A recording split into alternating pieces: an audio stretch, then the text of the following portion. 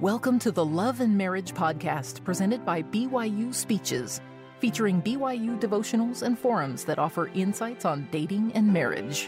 Be sure to also check out our newly released podcast entitled By Study and by Faith, showcasing BYU devotionals that blend reason and science with faith, university disciplines with discipleship, and the scholarly with the sacred. Visit speeches.byu.edu and click on podcasts for more details. From my point of view, one of the greatest love stories of all times has never been recognized as such, although it is filled with romance. In fact, when you first read this story, you would probably not recognize it as a love story at all. The reason we pass over this story so easily is that in order for us to recognize love, we must first have a great understanding in our hearts of what love really is. Love is a peculiar attribute. It very seldom appears suddenly like a mushroom. Usually it grows slowly like a bud that unfolds and develops into a beautiful flower. In order to love something, you have to get to know and understand it. For instance, the way we learn to love a sunset is to study sunsets carefully. We then learn to observe how one color blends into another so beautifully and harmoniously. Then we recognize how clouds add character to the scene and how the rays of the sun shining behind those clouds highlight them and give variety and beauty to the view. The more you watch sunsets, the more you appreciate and learn to love them. This is the way you young mothers learn to love a child. Being with that child so much and serving and watching over the child so carefully causes you to love it. You overlook its faults and appreciate its virtues. Service to another person or to a cause is an excellent way to develop love for that person or cause. But love doesn't always have to grow so slowly. Love can blossom very suddenly. The particular love story I am talking about began suddenly and has been blossoming brightly for thousands of years. This love story is found in the Bible in the book of Genesis and is the story of Adam and Eve. When Adam was placed on the earth, he was a perfect physical and mental specimen made in the likeness and image of God. But Adam had a basic weakness. He had no memory of where he came from or what he had known before he was placed on the earth. Here on the earth, he was required to learn everything from scratch. After Adam was created, the Father told the Son, "It is not good that man should be alone. Wherefore we will make an help meet for the man." God did not say helpmate or helpmeet, but use that good, solid Anglo-Saxon word meet, which means of the same worthiness, the same intelligence, the same quality or nobility, worthy to stand beside the man as a fit companion and helper. So Eve was created and became Adam's companion, and was married and sealed to him as his wife. Remember, they were created as perfect beings without blemish or sin, and were immortal. At that time, death had not yet entered into the world. Therefore, they were bound together in a marriage union that was to endure for all eternity. Now comes the great love story. When Adam saw Eve, that glorious being who had been sealed to him as his wife, he was filled with love for her, for she had been taken symbolically from his rib, next to his heart. She was not taken from his head to stand over him, nor from his breast to go before him, nor from his back to walk 3 paces behind him, nor from his foot to be trodden upon. She was taken symbolically from his side, close to his heart, to stand by him as a noble companion. As his heart filled with love for her, he said, "This is now bone of my bones and flesh of my flesh. She shall be called woman because she was taken out of man." What Adam meant by these words can be paraphrased thusly. I love her with all my heart. She is as important to me as life itself. She is as vital to me as my own flesh and bone. I treasure as I do my own life, as much as I do my own body. Without her, life would be meaningless. I love her. And the Father then answered and said to Adam, Therefore shall a man leave his father and his mother, and shall cleave unto his own wife, and they shall be one flesh. What God meant by these words was as if to say, Adam, you are absolutely right.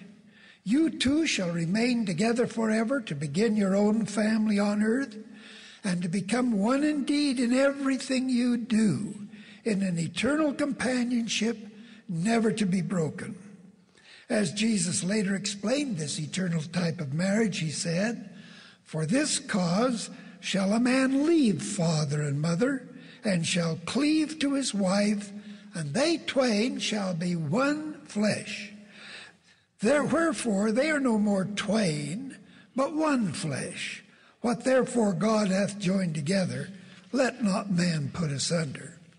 Now considered in that light, when one speaks of the Father, meaning God the Father, one also speaks of the Father's wife, our heavenly mother, for they are one flesh. We use this same expression on earth. When, for instance, we speak of the Bensons, the Hollands, or the Burtons, we speak of a pair. We use this same expression. If these married partners were as perfect as our heavenly parents are, these couples would act and do things as a team, working together in perfect harmony and oneness, literally as one flesh. I personally believe that the word Elohim, a plural word, is a title and includes this connotation of oneness. Even though when I write or speak of God the Father, I speak of a living single being, but realize in my heart that they comprise a heavenly pair. One of the things that concerns us as general authorities about marriage, and particularly about temple marriage and sealing, is the light-mindedness with which some of our church members enter into this holy and eternal order. It appears that too many people now enter into a temple marriage with the idea that it's pretty much like any other kind or type of marriage. People today tend to regard all marriages lightheartedly, without remembering that a civil marriage is an arrangement invented by man, which therefore includes man's imperfections. A temple marriage, on the other hand, is performed under special priesthood authorization and with authority from God. It is therefore a holy ordinance, which should be taken very seriously. It is an eternal marriage meant to last forever. Many church members fail to understand the sacredness of this temple covenant. It is as if they say, if this marriage doesn't work out, we can make a change. If I tire of my partner, I can get a cancellation of this sealing and try it again with another companion. If we enter into a celestial marriage with that attitude, whatever love formed the basis for that relationship in the first place will sooner or later change to dislike, or perhaps even hatred. Then unhappiness and sorrow will rob the marriage partners of the great joy and comfort that Adam and Eve found in each other when they were sealed into this holy order and took the calling and ordinance with appropriate seriousness. The question becomes, how do this dislike and hatred originate in a marriage? To understand how this change can come about, we must observe the great difference between the attitudes and actions of Jehovah and Lucifer. This difference represents the difference between love and hatred. Jesus did not think only of himself, but caught the greater view of true love which the Father held. Jesus thought not only of his own interests, but also of others and what his actions might and could do for them. He didn't just seek for his own advantage. He was unselfish and accepted the Father's plan of salvation, not only for himself, but also for the whole family of God's children. Jesus knew that the Father's plan was vital for the growth and development of mankind. He even offered to give his own future mortal life as a Savior for us. Thereby we might return to the presence of our Heavenly Father and Mother. Back in their presence, we could retain our places in God's eternal family, but would be added upon through this earthly experience. We could return to God with perfected, resurrected bodies, having gained greater light and knowledge through experiences received during mortality. This advantage would enable us during the eternities to grow to become more like our Father and Mother in heaven, possessing greater light, greater knowledge, greater experience, and greater skills. In other words, Jehovah believed implicitly in the Father's plan and advised us as intelligent spirits to do likewise. Now, hatred begins with selfishness. Hence, Lucifer thought only of himself. He thought he knew more about life than God the Father. He felt he had a better and safer plan than the Father had proposed. Not willing to offer himself as a Savior under the Father's plan, Lucifer wanted to be God himself. In his arrogance and vanity, he wanted to force us to be righteous, whether or not we wanted to be. He felt that since he had developed what he thought was a better, safer plan, why, of course, no Savior was needed. And since he, as a son of the morning, was the author of this new plan, he wanted full credit for it. As for the Father's plan, his advice to the spirit children of God was, believe it not. That refusal to believe and accept the Father's plan is the course Lucifer followed and was what he persuaded those spirits to do who listened to him. Lucifer's plan was refused by the Father because it took our agency and freedom away from us. This freedom of action was our most precious possession and one for which we were willing to fight to retain. This plan of negativism is the satanic gospel which Lucifer is preaching today and which so many are deceived into accepting. People who do so fail to see its traps and pitfalls. It is a gospel of opposition, of tearing down, destroying, denigration, and of making things ugly. It is contention, dissension, and wickedness which tear apart marriages and families. Satan's plan is just opposite from the Father's plan of salvation. Since the Savior sustained and adopted the Father's plan, it is the only wise and correct plan for us to consider. It is a positive, effective plan which all of us should follow. Jesus says simply, believe. It is the difference between positive and negative things, between the beautiful and the ugly, between love and hatred, between joy and sorrow, between success for all eternity and eternal unhappiness. It is something for us to consider seriously in courtship and marriage. If we're to understand the importance of a temple marriage, we must first understand and believe with all our hearts that we are spirit children of God. It is imperative to realize that we are all of divine nature, that God is real, and that he lives. If we can have that absolute faith and assurance in God the Father, we can then know with certainty that God will do everything he can to bless us. If we will only keep our covenants with him, he will provide for our eventual return into his presence. Our heavenly parents want us back with them. That is their goal, their work, and their glory. We must have hope and faith in that divine plan in order to live righteously, keeping the covenants which make that return possible. Failures may come, disappointments may arise. Some opportunities may be lost. But if only we maintain faith in God's love and try as best we can to recognize and repent of whatever mistakes we make, we can return to the presence of God. That's the promise God gives us. Now, the second thing to remember is that Jesus Christ is our anointed Savior or Redeemer.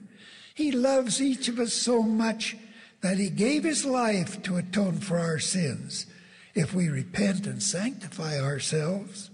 This means that whenever we make a mistake, we must admit it and renew our covenants by recommitting ourselves, of course with the help of Jesus Christ, to keep those covenants in the future, to make restitution for those sins through service to others in order to pay back for the damages caused by breaking the law. And finally, to forsake whatever evil was done, and with the help of God, never return to these or similar acts of disobedience. If Jesus is a God of love, and he truly is, then such a course of action must be the foundation for both courtship and marriage. The true love of Christ involves service to others, in which a person is willing to give a part of himself to serve and help others. Such service is the complete opposite of selfishness and manifests the true spirit of Jesus Christ. Our Heavenly Father expects each of us to be wise. If you choose a partner for a decision as important as eternal marriage, you should not rush into such an important covenant without knowing your partner as thoroughly as you reasonably can. Many people think only of exciting romantic concepts they get from books and movies without realizing that such a romance is often selfish. All too frequently, it is the opposite of true love. To marry a person you have known only a short time is most unwise. That person's faith, as well as your own faith, first needs to be tested.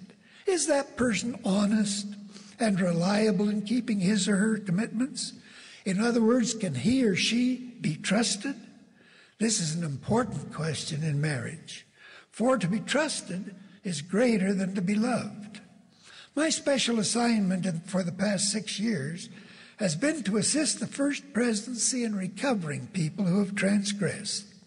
In doing so, I have come to comprehend causes which lead to transgression.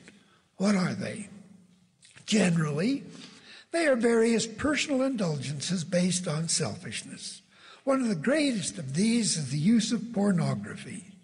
The use of pornography is a basic sin which leads to self-abuse, homosexuality, fornication, adultery, child and spouse abuse, incest, rape, and cruelty.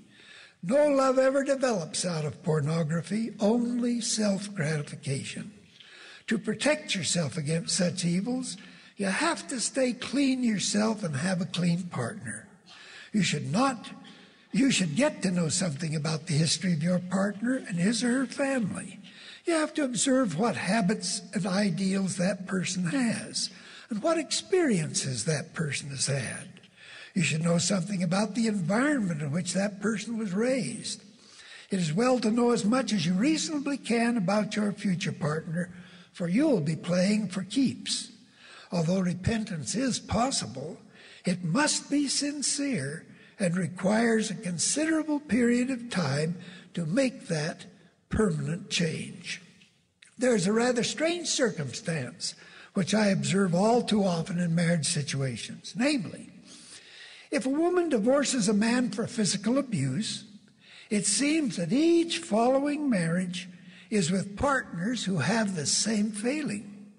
If she divorces an alcoholic husband, all too often her next partner has the same problem. We might say that such a person is a born loser. It's not so much that particular trait as much as it is that a person all too often does not change his or her way of thinking, nor does a person often change habits and concepts. Repentance begins in a person's mind by changing his manner of thinking.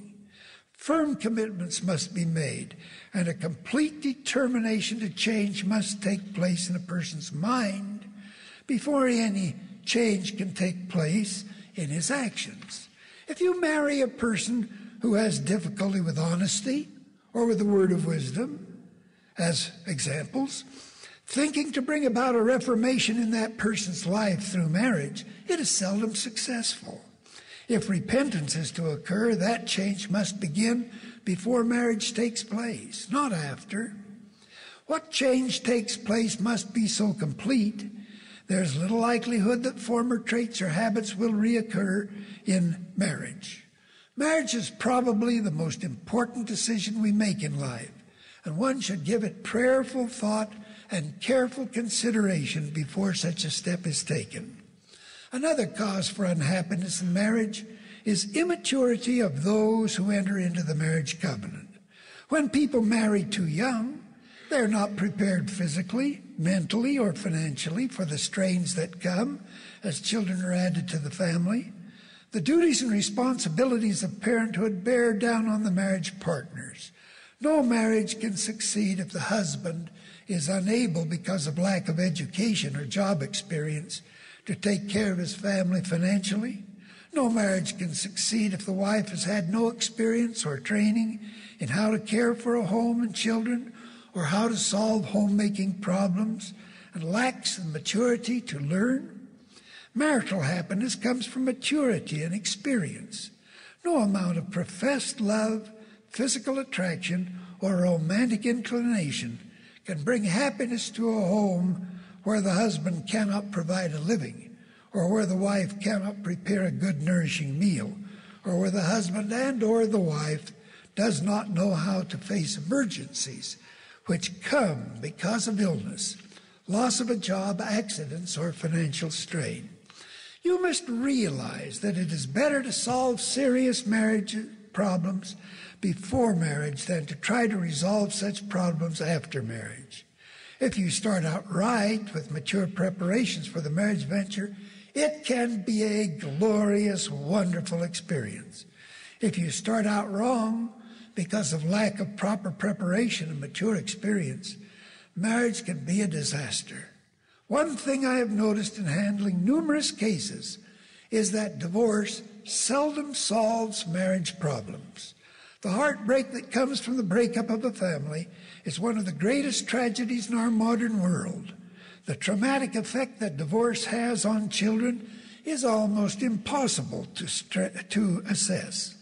Children of divorced parents often become so resentful that their own lives are filled with unhappiness when they become adults. When it comes time for them to marry, their chances are frequently handicapped by the remembrance of the difficulties, quarrels, resentments, and patterns they saw in their parents. When children who have been physically abused marry, they frequently physically abuse their own children. The same is true for mental abuse. Children suffering from incestuous relationships all too often themselves turn to incestuous activities when they marry. A boy who sees his mother physically abused will all too often physically abuse his own wife in turn. Parents seldom realize the impact and very often serious consequences such reprehensible behavior has on the actions of their children. It does materially and emotionally affect their lives. Divorced wives find it difficult to provide for their children. Financial settlements are often inadequate to care for a family. When a mother has to find work to support her children, resentment and sorrow come to her and to the children too. Wives and husbands who are too quick to divorce an errant spouse through an unforgiving attitude all too often bring only added grief to themselves and to their families. Husbands who are indifferent or careless and thereby cause divorces, or husbands who desert families and divorce their wives, find that the second and subsequent families only add to their financial and emotional burdens. If it's difficult for a man to finance his first family, his financial well-being is not aided by incurring additional financial obligations as a result of subsequent marriages. Court costs and lawyer fees sap the financial resources of even rich men and are disastrous for the ordinary family. Divorce is often a no-win option and can seldom be relied on as a solution to marital problems. My personal burden in marriage counseling is to try to find a solution to the problem of hatred. Unforgiveness is a horrible sin. People are so intent on vengeance for past or imagined wrongs that they do horrible things to each other. Indifferent silences and or unkind words can often cut deeper than swords. If we look for faults in someone, we can always find these. But the added problem is that these faults seem to grow and multiply the more we think about them. Resentment leads to tearful frustration and to the most hurtful kind of words and actions. Oh, if people could only learn to forgive. I refer often to these following verses in Doctrine and Covenants, section 64, verses 8 through 10. My disciples in days of old sought occasion against one another and forgave not one another in their hearts. For this evil they were afflicted and sorely chastened. Wherefore I say to you, that ye ought to forgive one another. For he that forgiveth not his brother his trespasses standeth condemned before the Lord. For there remaineth in him the greater sin. I believe this means that it is a greater sin not to forgive one another than it is to commit sin, to commit some of those sins for which people are disfellowshipped or excommunicated from the church. The Lord continues his teaching. I, the Lord, will forgive whom I will forgive, but of you it's required to forgive all men. I thus have an answer for those who refuse to forgive themselves, who make themselves miserable by continually talking about their own sins. They say, I just can't forgive myself for the things I have done. I reply to them, oh, you wicked person. Do you think you're more holy than God himself? If he's willing to forgive and forget, if you'll only repent, shouldn't you be willing to forgive yourself now that you've repented of your sin? We must remember the love of Jesus as he tried to teach us how to be kind one to another. He said, for if ye forgive men their trespasses, your heavenly Father will also forgive you. But if ye forgive not men their trespasses, neither will your Father forgive your trespasses. When, oh when, will we learn that love can overcome hatred, and that kindness and humility really can restore love? Now, one piece of advice to those of you who have never had a companion through no fault of your own, or to those of you who have lost companions in death or through divorce or desertion. Do not despair or think that all is lost. Remember that you are children of God. Have faith in your Heavenly Father. Don't worry about what will happen to you after death. Don't worry about who will have inheritance of your children who are born in the covenant. People make themselves miserable over such questions, which cannot be answered at present, because earth life is not yet over. Death does not end our possibilities for a solution to often very difficult present problems. When people tell you that all such problems must be solved during earth life, just ask them this question. Why then are we to have 1,000 years of peace before the final judgment is made? I think it will be during this period of time that under the direction of a loving Father in heaven and a devoted, loving, understanding Savior, who will be our advocate with the Father, that all these problems will be worked out to our best advantage. Those great men and women who will be officiating on earth in the power of the holy priesthood will be in constant communication with the heavens. Directions can then be given to those on earth to make necessary adjustments in the temples through which all these marital and other problems can and will be solved. The present solution is a simple one. Have faith. As Jesus said so positively, believe. Remember that God loves you enough to have given his only begotten Son to atone for your sins if you'll just try to repent. Jesus in his great mercy, was willing to give his life for you because he loved you enough to make that atonement for you if you'll only repent.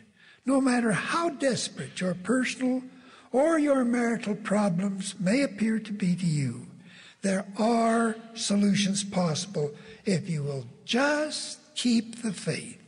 I testify of the divine nature of these teachings and leave you my blessings in the name of Jesus Christ. Amen. Amen. You've been listening to the Love and Marriage podcast presented by BYU Speeches. Please check out our other podcasts of recent speeches, classic speeches, and BYU Speeches compilations on overcoming adversity.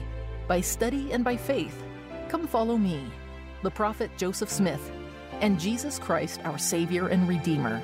Go to speeches.byu.edu and click on podcasts for more information. You can also find all BYU Speeches podcasts at your preferred podcast provider.